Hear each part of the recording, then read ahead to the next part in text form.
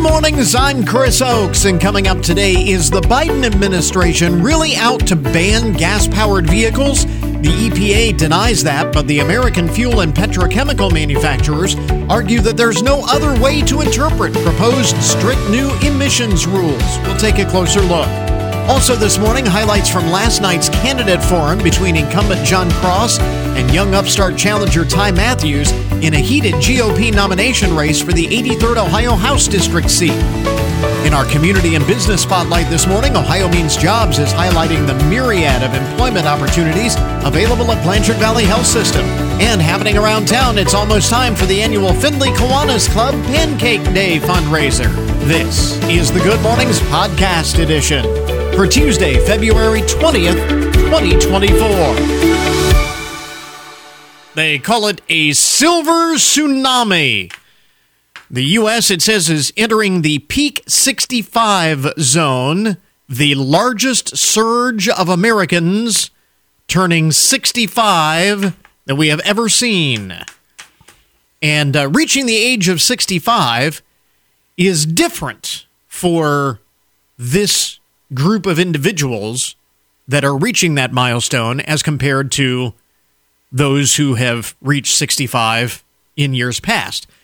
Many of these late boomers are still working and healthier than their predecessors. According to Axios, financial challenges have evolved with changes in Social Security benefits and the decline of defined benefit pensions. The 65-year-olds of 2024 may need to rely on their own savings and navigate potential market downturns early in retirement. This shift challenges traditional notions of retirement at 65. We reach that point now, they say, where the age of retirement, that standard age of retirement being 65, may or may not hold true moving forward, as more individuals choose to continue working and adapting to changing financial landscapes. A silver tsunami in 2024. Kind of interesting, So, some of the most interesting and buzzworthy stories of the day. Speaking of work, check this out. The average American, according to a new survey of 2,000 Americans, the average person does $134 worth of work a day in addition to their job. We're talking about cleaning and cooking and driving. And I mean, if you were to assign a value to all of those things that we do outside of work that could be considered work that some people are paid to do, it is an average of $134 worth of work each day in addition to their job. Currently, the average American makes $65,000 a year, which is 2/3 of what they would need to feel financially free, which is kind of interesting. And this is kind of an ongoing story, especially in the years since the pandemic. It seems we are really focused in on how much money we are making versus how much money we really need to survive. $65,000 a year, just 2/3 of what people feel they need to be truly financially free. Only 21% of those who do feel financially, only 21% of those who feel financially restricted believe they will ever feel free, financially speaking. Christina Roman of Experian, the financial services company, credit scoring company, says, while financial freedom can be defined differently for different people, the one common denominator is that people want to live more financially empowered lives. So we're just not making enough to do that. We're doing $134 worth of work a day in addition to our job. Just kind of interesting there. Let's see what else is going on. Speaking of work, this is kind of interesting because, and we've seen this in recent years, especially since the pandemic, people becoming restless and dissatisfied with their work. I think the pandemic was the time we sort of reset, and that whole idea of work-life balance and what is this rat race all about really kind of reprioritizing our lives and so on. And again, you get these stories that we're just not making enough to be financially secure, financially free, and people are wondering, is it worth it? So companies responding to this, because they can't just go out and give everybody a blanket 1/3 raise, pay everybody 1/3 more than what they're already making. It's just not feasible. So companies are coming up with ways of trying to, I don't know, what's the word that I'm looking for? Try to enhance the whole work experience.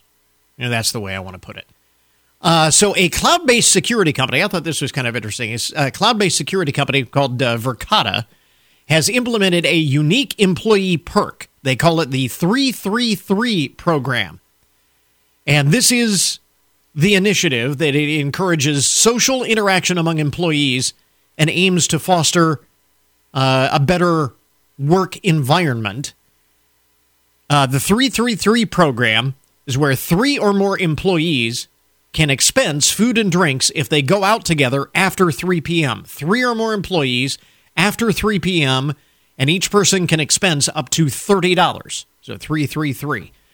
According to Business Insider, this is a very popular program at Verkada.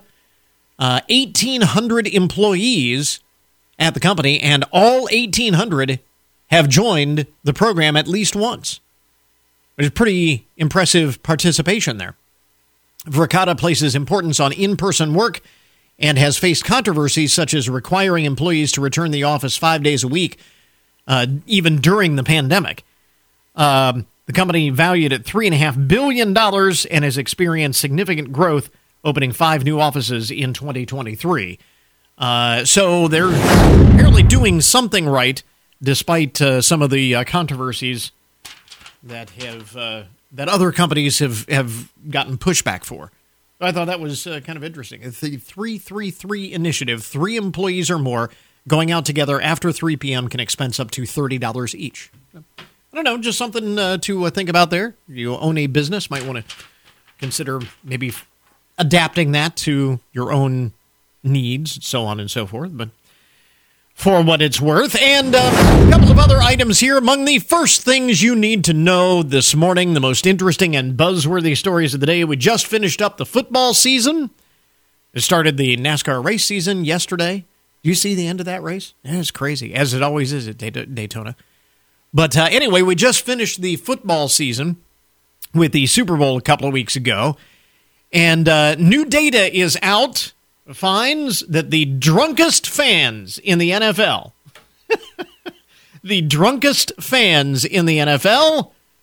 are fans of the Tennessee Titans. Congratulations, Titans. You might not have been in the Super Bowl, but you are number 1 on this list, according to Backtrack data. They used data from 28,000 breathalyzer tests on game days to determine which fans have the highest blood alcohol content levels. And the average Titan fan had a blood alcohol content of 0.093. So legally intoxicated. And number 1 on the list. Number 2 on the list, Pittsburgh Steelers fans at 0.088. So there's number 1 and number 2. I don't know on the list beyond that. I don't know where the Browns fans are. They certainly have reason to drink most years. So you would think that they would have to be right up there. The most sober fans, and you talk about team fan bases that have reason to drink. The most sober fans, among the most sober fans, the Washington Commanders and the New York Giants. And you would think if there were, fan bases that needed to go out for a drink during football season, it'd be the Washington Commanders and the New York Giants. But they're among the most sober fans. And, of course, the Kansas City Chiefs, which if you're dominating the league like they are, you want to be sober to see it. So I guess I can see that. But interesting, the most drunkest fans in the NFL. That's America right there. That's America. And another list, and this is certainly relevant, a new report on the nation's worst pothole problems. This was in USA Today. They say that Washington State is tops when it comes to reporting the nation's worst potholes. First on the list, Washington, followed by Minnesota, Michigan at number 3. And again, if you've ever driven to Michigan, I could close my eyes. If we go to Michigan and my wife is driving, I can close my eyes and I can tell immediately when we cross the border from Ohio to Michigan. You know immediately when that is, because suddenly it's a much rougher ride. Michigan, number 3 on the list of worst potholes in the nation. Tennessee and Indiana rounding out the top 5. The report goes on to say pothole bills cost the state on average $457 each to repair. This is in Washington State, number 1 on the list. $475 or $457 each to repair. Overall repairs associated with the problem are up 57% nationwide, which just, again, reiterates the story that we've heard numerous times in the news that we have a deteriorating infrastructure, and there is a perfect example. So there you go, some of the most interesting and buzzworthy stories to get your Tuesday morning started. Before we move on, I do need to issue a correction, something that we were talking about yesterday. I want to make sure that we correct something that we said yesterday. We were speaking on yesterday's program with longtime Findlay City Council member Jim Slough, talking about his decision to step away from City Council, where he served for more than 2 decades, and instead run for a seat on the Central Committee. And we erroneously referred to it as the State Central Committee that Jim Slough is running for, and that is incorrect. He is actually running for a seat on the Hancock County Republican Central Committee. So the County Central Committee, not the State Central Committee, 2 different things. And we worded it poorly and ended up giving the impression that he was running for a statewide Central Committee seat and not roll on the Hancock County Central Committee. So I wanted to make sure that we issued that correction and cleared that up. Very poor wording on our part. So there you go. You will see Jim Slough's name on the ballot in March. It just will be as county-wide Central Committee, not the statewide Central Committee. So make mention of that. That will get your Tuesday morning started here. WFIN News, I'm Matt Demchek. Your WTOL 11 weather. Partly to mostly sunny skies today, a high around 50. Mostly clear tonight, low in the mid-30s. The Findlay Police Department is requesting help from the public in identifying a fraud theft suspect. Police say the man in the surveillance picture you can see on our website is believed to have cashed several payroll checks at an area business, and those checks were later found to be fraudulent. Anybody with information is urged to call the Findlay Police Department or message them on Facebook or contact Crime Stoppers. Tipsters may be eligible for a reward.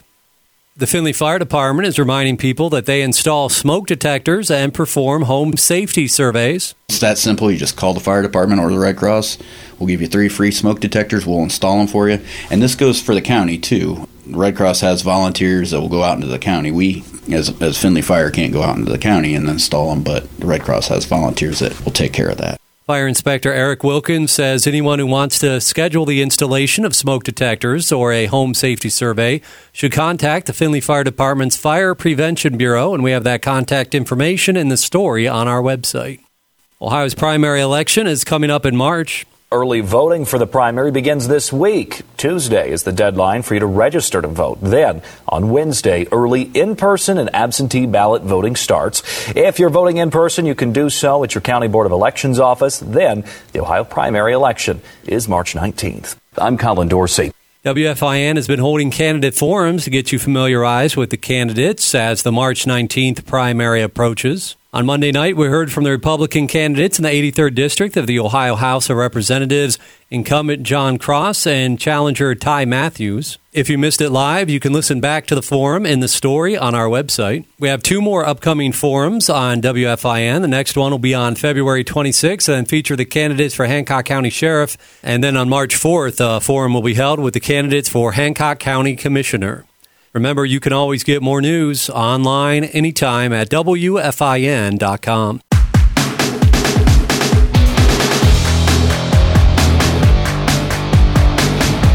Well, for about a year now, the Environmental Protection Agency has been working on crafting new standards on vehicle emissions that everyone agrees will be the toughest ever set forth by the government. What no one seems to agree on is the impact this would have on vehicle manufacturers, on energy companies, and ultimately on consumers. Proponents claim there is nothing in the new rules that bans vehicles powered by internal combustion engines.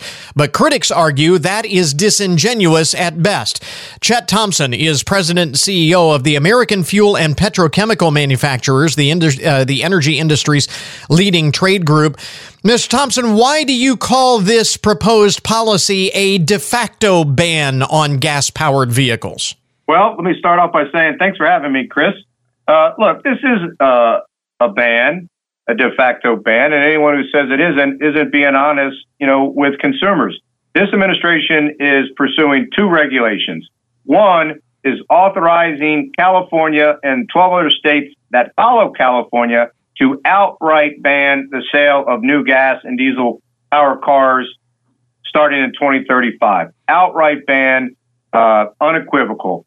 The other regulation would set a national standard, which by EPA's own analysis would require 70% of all new vehicles to be electric. So together, these are absolutely banning the sale of new gas and diesel power cars. Now, do the regulations use the word ban? No, because, they're smarter than that. What they're doing is setting emission standards, as your opening said, that are so stringent that they can only be met by electric vehicles. But it's a ban just the same way the ban of incandescent light bulb. So I don't want to nitpick here, but the rules being proposed by the EPA in terms of emission standards don't spell out that a set number of vehicles have to be electric, although, in fairness, the EPA's own estimates say that roughly 2/3 of new vehicles sold by the next decade would likely have to be electric in order for car makers to be in compliance with the proposed emission standards. They're doing this all through emissions rules. That's correct. And like you said, their own analysis shows that 70% of all new cars would have to be electric because of these standards. The other important thing that they're doing here, Chris, is they're doing this in a way that very few consumers know anything about it. And what we're finding, for example, in Ohio is, 84% of people that are saying they have heard zero or little bit about this. But when they find out about what this administration is doing, overwhelmingly people oppose it. 66% of all voters in Ohio oppose it because they know that it's bad for consumers. They know it's bad for economies. And it's bad for our national security, and it's bad for for Toledo and the folks that work at the Stellantis plant there, who's already announced 1,200 layoffs in part because of the shift away from gas cars to electric vehicles. Now, I think you're correct in that analysis in that people don't realize just how dramatic these increases in fuel economy standards would be and emission standards would be. This is not the first time that we've seen these standards been raised, but this is something more aggressive than we have ever seen before. That's correct. Normally the standards are done, and we support improving, fuel efficiency. Well, cars today are 99% more efficient today than they were just a couple decades ago. What we oppose is when the standards are set in a way that are intentionally designed to ban one type of in a powertrain, which this is unequivocally what these rules are designed to do. That, these rules should be set in a way that continue to allow for gas vehicles to get cleaner, more efficient. And instead, they've set these rules in a way that force these technologies to convert to become electric. And that's not something that's the American way.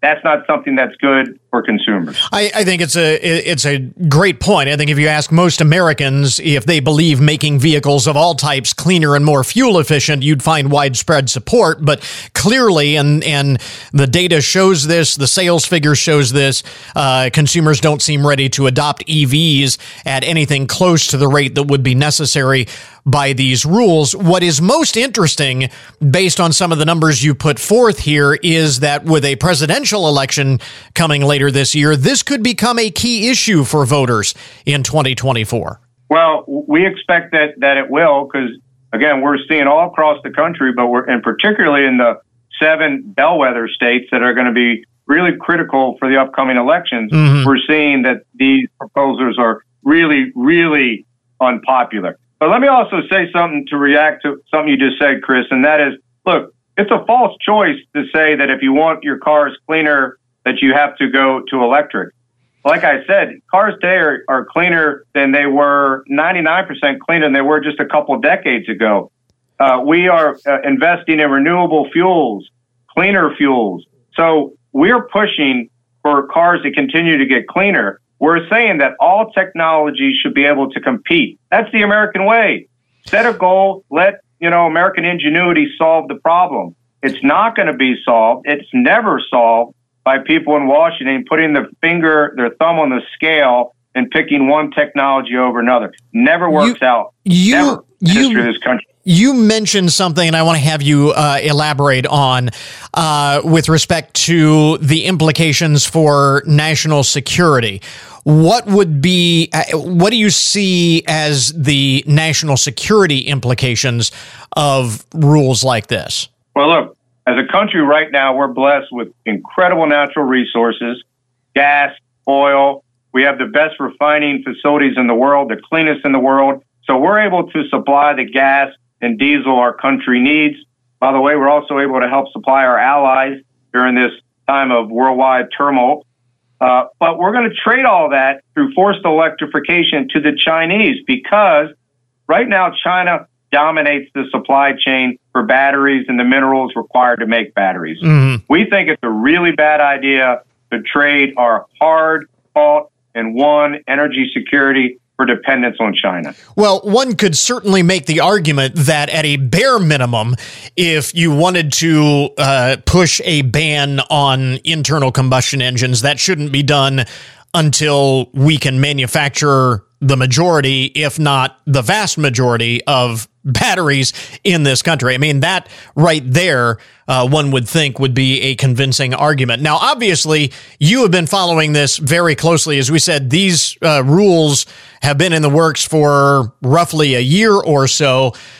What is the timeline on this, and when will we know if the EPA is going to move forward with these? Well, right now, Chris, these regulations are going through final review by the administration. We're expecting final decisions to be rendered sometime in the next few weeks, or certainly by the summer. So now's the time for action. We think people should weigh in. If you support the ban, say so. If you don't support the ban, then it's time for policymakers to know where people are. We urge your listeners to go to don'tbanourcars.com. You can find more information, and you can find ways to weigh in on this important topic. That's all we want. We want to make sure that folks in Ohio know what's being debated, know what's at stake, and then weigh in however they want to weigh in. Again, Chet Thompson is President CEO of the American Fuel and Petrochemical Manufacturers, the energy industry's leading trade group. Mr. Thompson, thanks very much for taking the time. We appreciate it. Thank you, Chris. As a postscript, by the way, it is worth pointing out that auto manufacturers, auto dealers, and even the UAW all stand with the AFPM in opposing these new EPA emission standards, calling them unrealistic. And yesterday, the New York Times reported that the EPA, under the direction of the Biden administration, is now considering revising not the emission standards or targets, but revising the timeline for compliance at a bare minimum. The latest projection is that the rules, in whatever form they ultimately take, are not likely to be in place until next month at the earliest. So stay tuned. More information at our webpage. Go to goodmornings.net.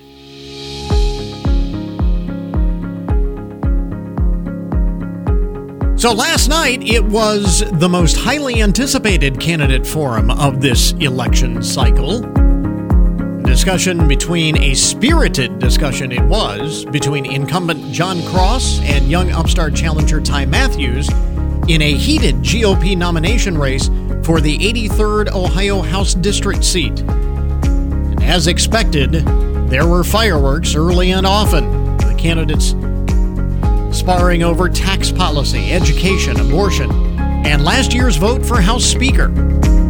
In case you missed it yesterday evening, here is part of the back and forth, which started as a discussion about the controversy surrounding House Bill 2. First of all, I want to say I am not against grant money. I hope those tax dollars come to our district. I really do. But nothing is secured. That process still has to go through the Senate, and it has to go to the governor. What the House and Senate agreed to, because my opponent wasn't in the room, but the finance chairman of the Senate, the finance chairman of the House were in the room, and the deal was we'll split it in half. The Senate gets $350, the House gets $350, and we'll start to work on capital budget-like projects.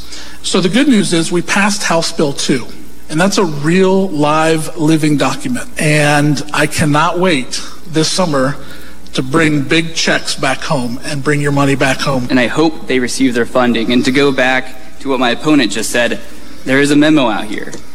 And this isn't even my words. This is dated February 7th, 2024, from Senate President Matt Huffman. Quote, "To be clear, there is no such agreement. The bill passed by the House did not include negotiations or discussions with members of the Senate or with the Senate President." What my opponent is doing is he's falling for the traps. First, when you go to the Ohio House, you don't work for the Ohio Senate. President Huffman can write memos all day long, but I don't pay attention to them because it's the business of the House to debate and argue and fight for what the Senate may agree or disagree. Senator McCauley and I have a great working relationship.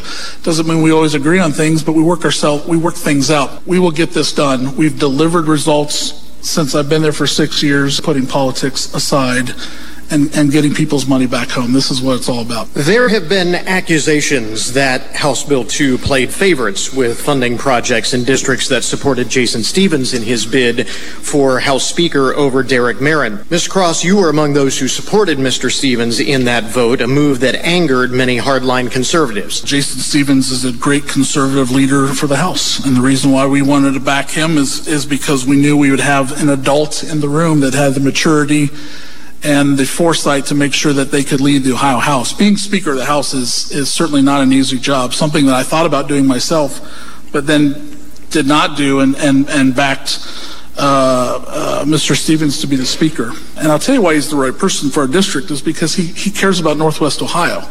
Of the 5 members of the House leadership team, there are 2 members from Northwest Ohio. Jim Hoops, who serves as the majority whip from Napoleon area, Northwest Ohio, and myself as the assistant majority leader. To have your member of the House serve in leadership puts you all at the table where the decisions are going to be made, where the money decisions are going to be made, the policy decisions are going to be made. We don't give participation trophies away in the Ohio House. To say that there are 16 counties that I don't know how many legislative districts that would be because, some counties are multiple counties per district. But I thought we did a very nice job spreading the money wisely and well throughout Ohio. And there's a lot to unpack right here. Again, look up the facts. Democrats only control 32 of the seats, and virtually every single member received funding. Those 16 counties, there were people that didn't support Jason Stephens. Every single person that is being challenged, every incumbent that's being challenged, received a large amount of this money. and 16 counties received nothing. Absolutely, I would have supported Derek Marin. Why? Because I'm a man of my word. If I give you my word in caucus that I'm going to vote a certain way, and you go on the floor, and you betray the party, you betray our community, you get censured by the Ohio Republican Party, and you lose the Ohio Republican Party endorsement. And that's what happened to my opponent. Quite frankly, I'm tired of politicians saying one thing and doing another. And again, we want to say this is all political maneuvering. The reason why he has leadership position is because of this political maneuvering. This is the first time, I believe, in history that sitting state representatives have been censured by the Ohio Republican Party. They just lost their party endorsement. I don't believe it's a speaker issue. I believe it's an issue on integrity and what I see out of our elected officials. First, we didn't lose any endorsement. Okay, the Republican Party at a county level does not endorse in the primary, and at the state level, they decided not to endorse legislative candidates. They also didn't endorse Jim Hoops and our assistant majority whip, who had nothing to do with who's voting for speaker or not voting for speaker. Again, when words matter, I just asked my opponent, he thinks he's going to tell one side of the story of what happened at the state Republican Party.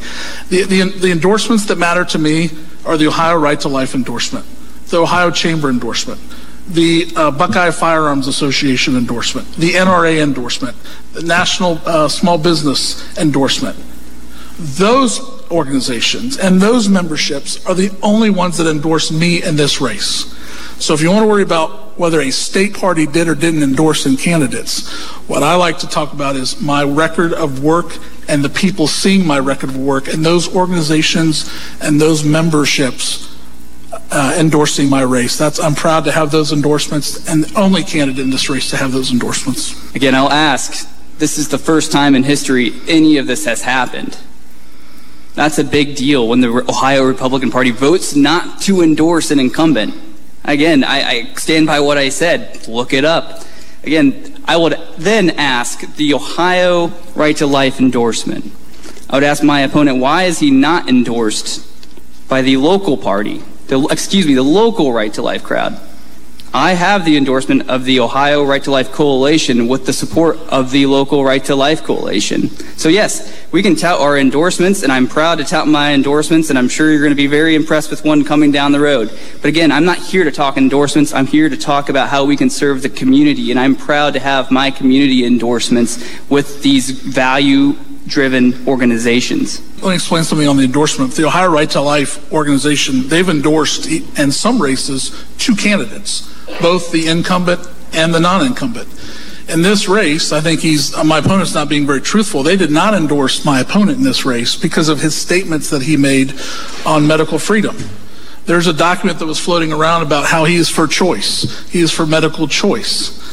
And that doesn't sound like a very pro-life statement to me. So I'm not familiar with the local chapters. The only local chapter I know is there's a local Toledo Ohio Right to Life chapter. There is no Hancock County Ohio Right to Life chapter, but the state organization has made a clear difference between me being the pro-life candidate who has supported the heartbeat bill, has supported pro-family and pro-adoption legislation on record, voting, and my opponent putting out pro-choice statements from the Medical Freedom Association, whoever they are, and whatever liberal organization that is.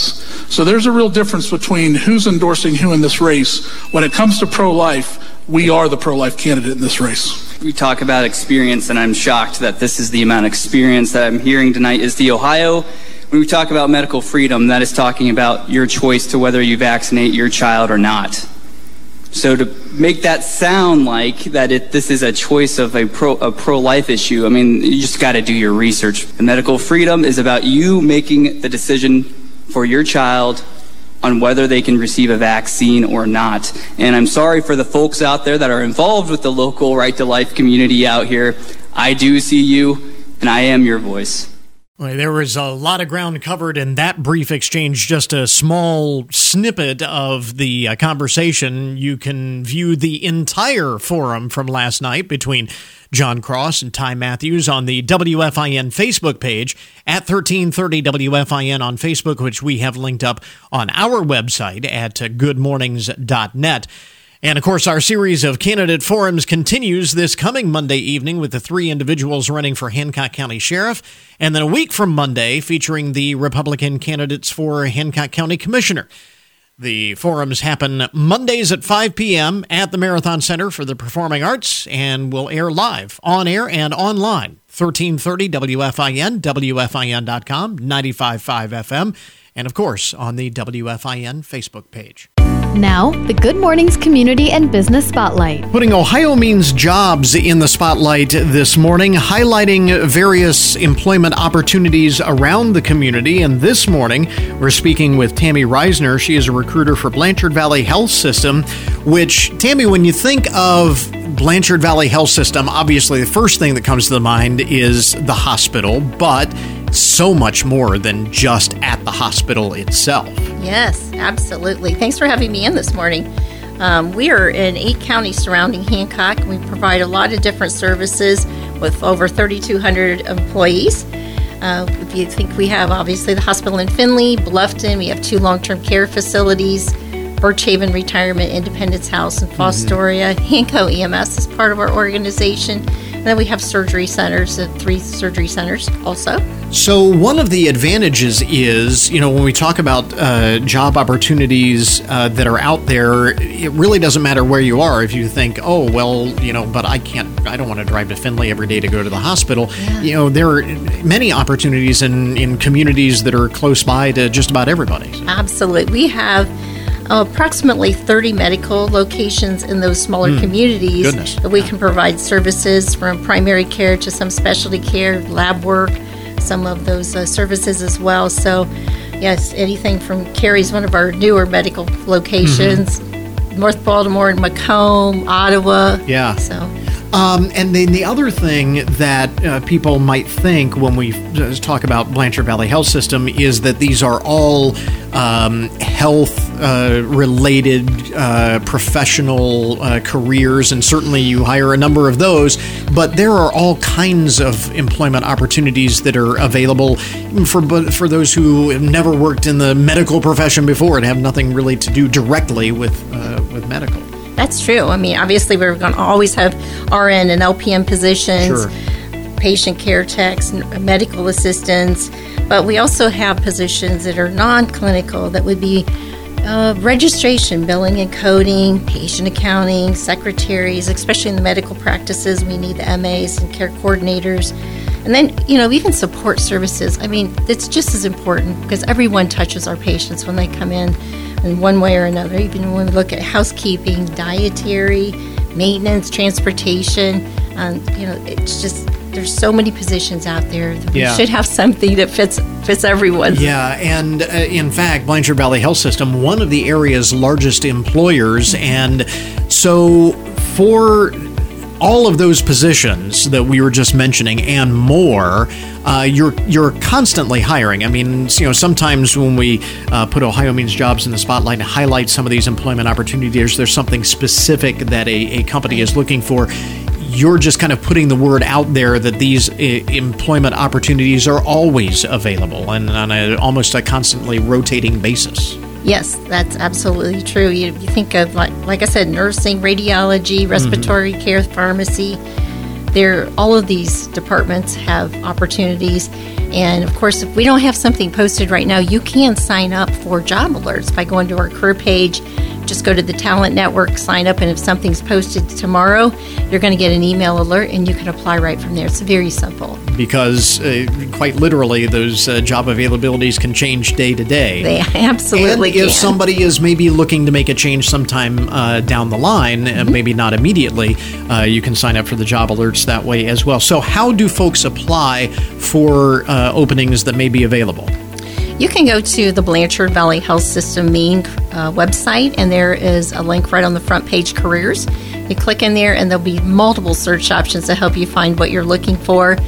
Resume is not required, but you can upload a resume or just complete an application. And there are a number of benefits to working for Blanchard Valley Health System as well. That's absolutely true. We do have, even for college students, we have many positions available that they can work while they're in school. Some clinical experience, which is great, hands-on. But we also have a great benefits package for our employees with vacation, sick time, benefits, competitive pay, and a variety of different shift options and, days. Not everybody wants to work 5 days a week, so we have a lot of different options out there for people that helps them find their work-life balance. So a lot of flexibility in terms of hours, locations, different opportunities. This really should be on your list if you are looking for a position to check out what is available. And because, as we said, this is more kind of an ongoing thing, again, a lot of times we talk about deadlines to apply. This is an ongoing, so... Absolutely. Ongoing every day, and I encourage you to sign up for those job alerts. Again, Tammy Reisner is a recruiter at Blanchard Valley Health System. In the spotlight this morning, courtesy of Ohio Means Jobs, highlighting employment opportunities in the community. And again, mention the website where folks can get more information on what may be available and what may be available in the future. Right. Blanchard Valley Health System. Go to the career tab, and you'll see our positions listed there, and we hope that you will apply with us. Tammy, thanks very much for joining us. We appreciate it. Thank you. Appreciate it. The Community and Business Spotlight is a promotional advertisement paid for by the featured sponsor. You're listening to Good Mornings with Chris Oakes on 1330 WFIN, WFIN.com, and 95.5 FM. We interrupt this program to bring you a broken news alert. Dateline, Houston, Texas, where Mitchell Cooper has been accused of walking into antique stores and putting items up his kilt.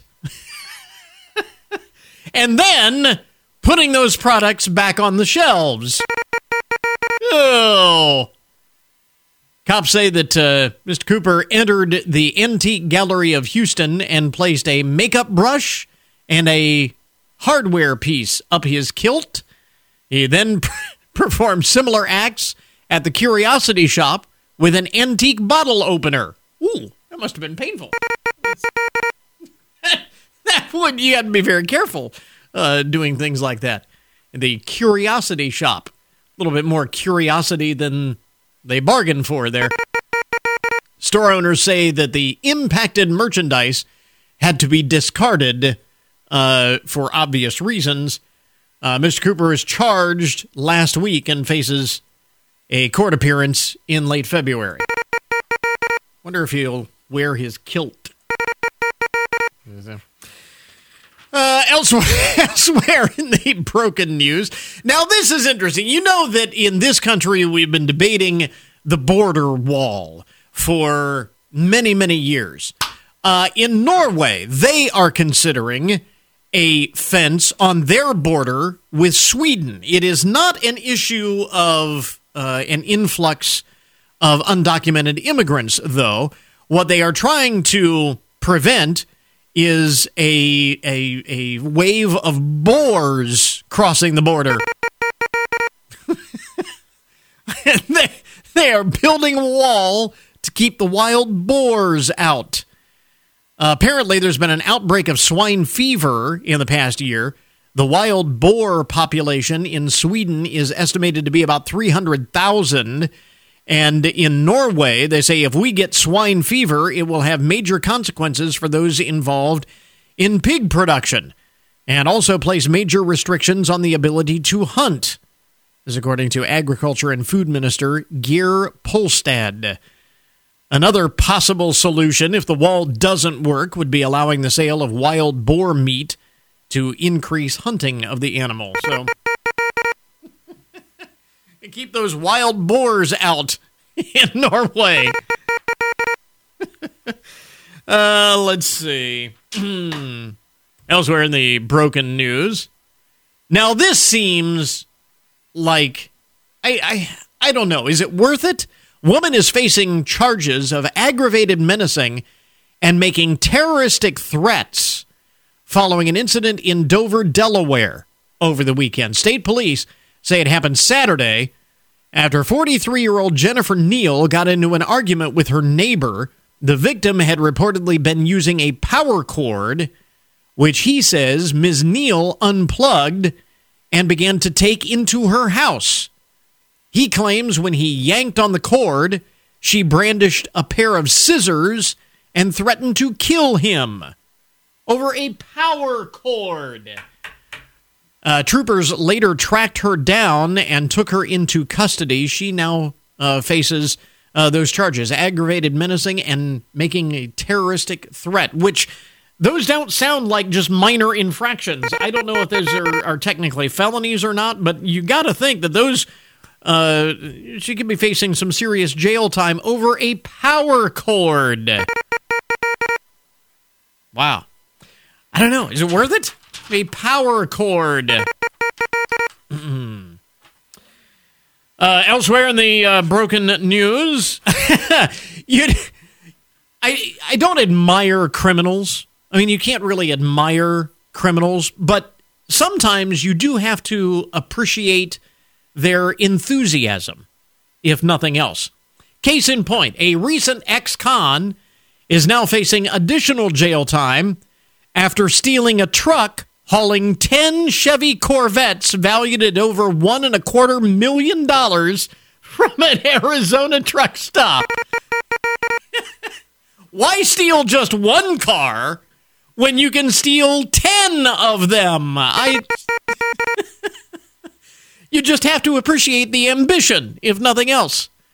Isaiah Walker, age 23, is accused of hijacking the truck and leading police on a reckless chase before finally pulling over to the side of the road. When questioned by police, the suspect revealed it wasn't the sports cars he was after necessarily. He said he had just been released from prison and he needed the truck to get home.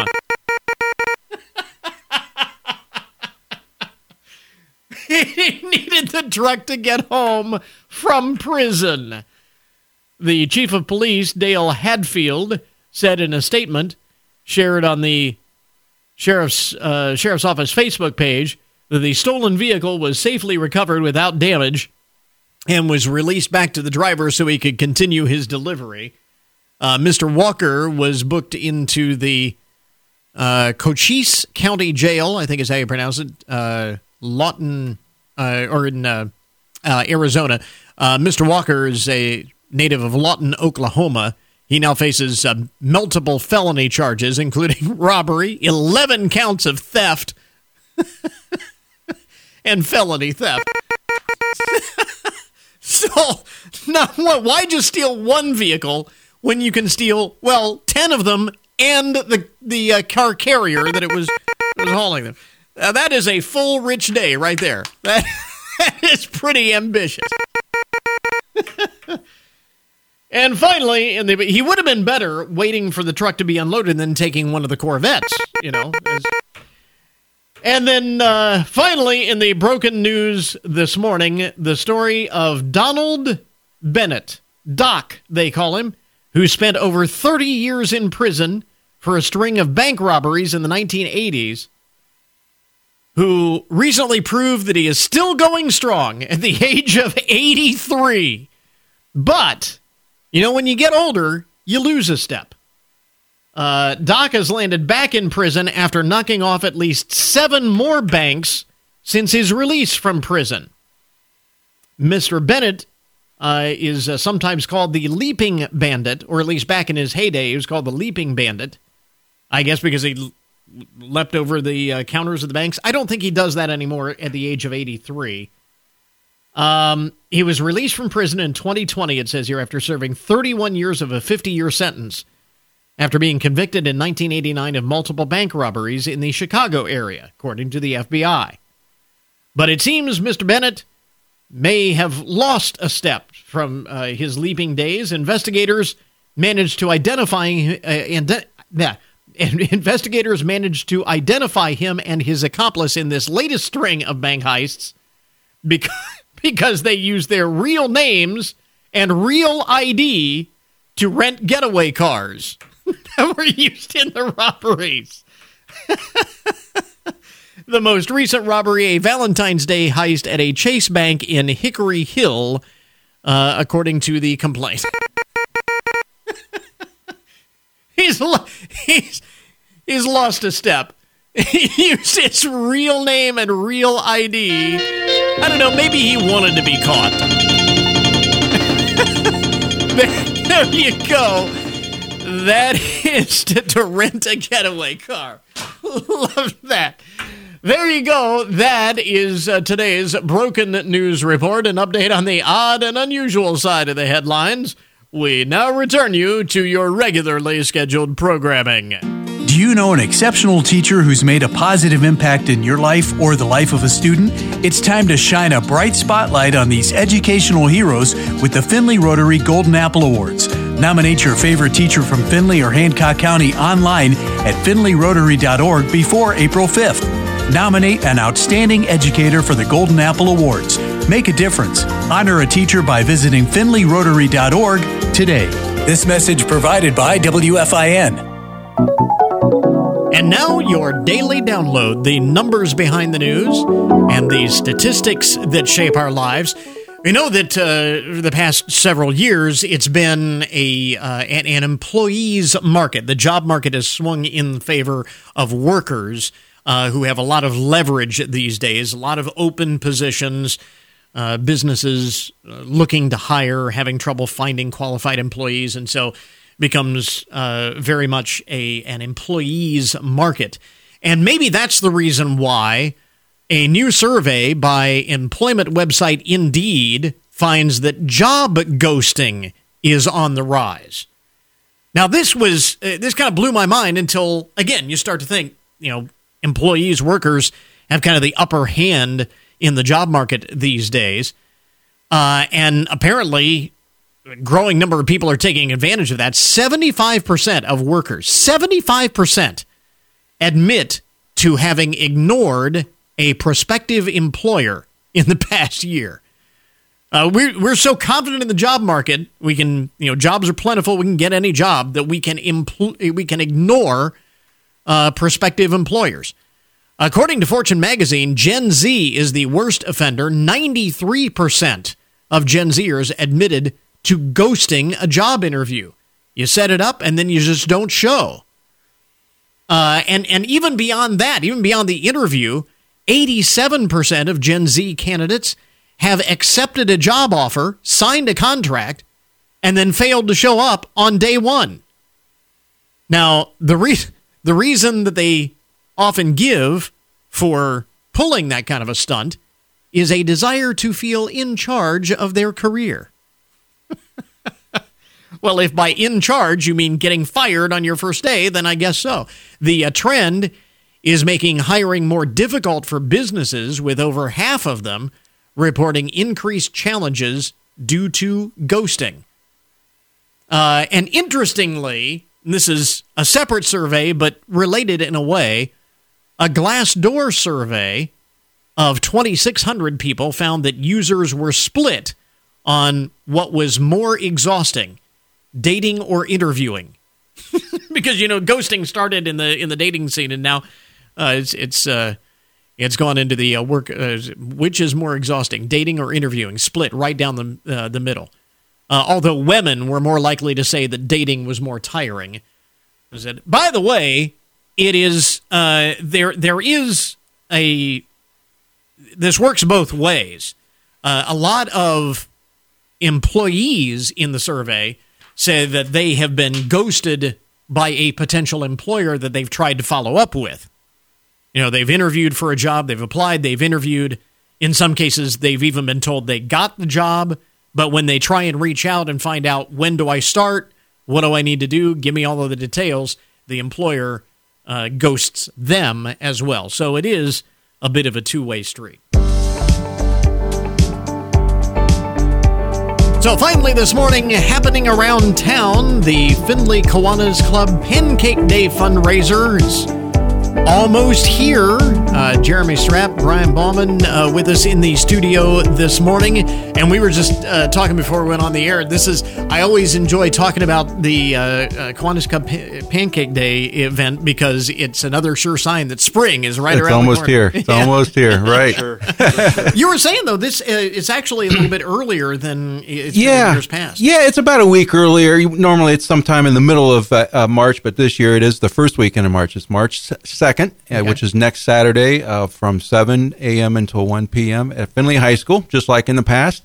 But one interesting part this year, and I don't know if this ever happened before in the history of our club, but this is March 2nd. It's also the birthday of our club. It was founded back, and the charter was given to us back on March 2nd, 1920.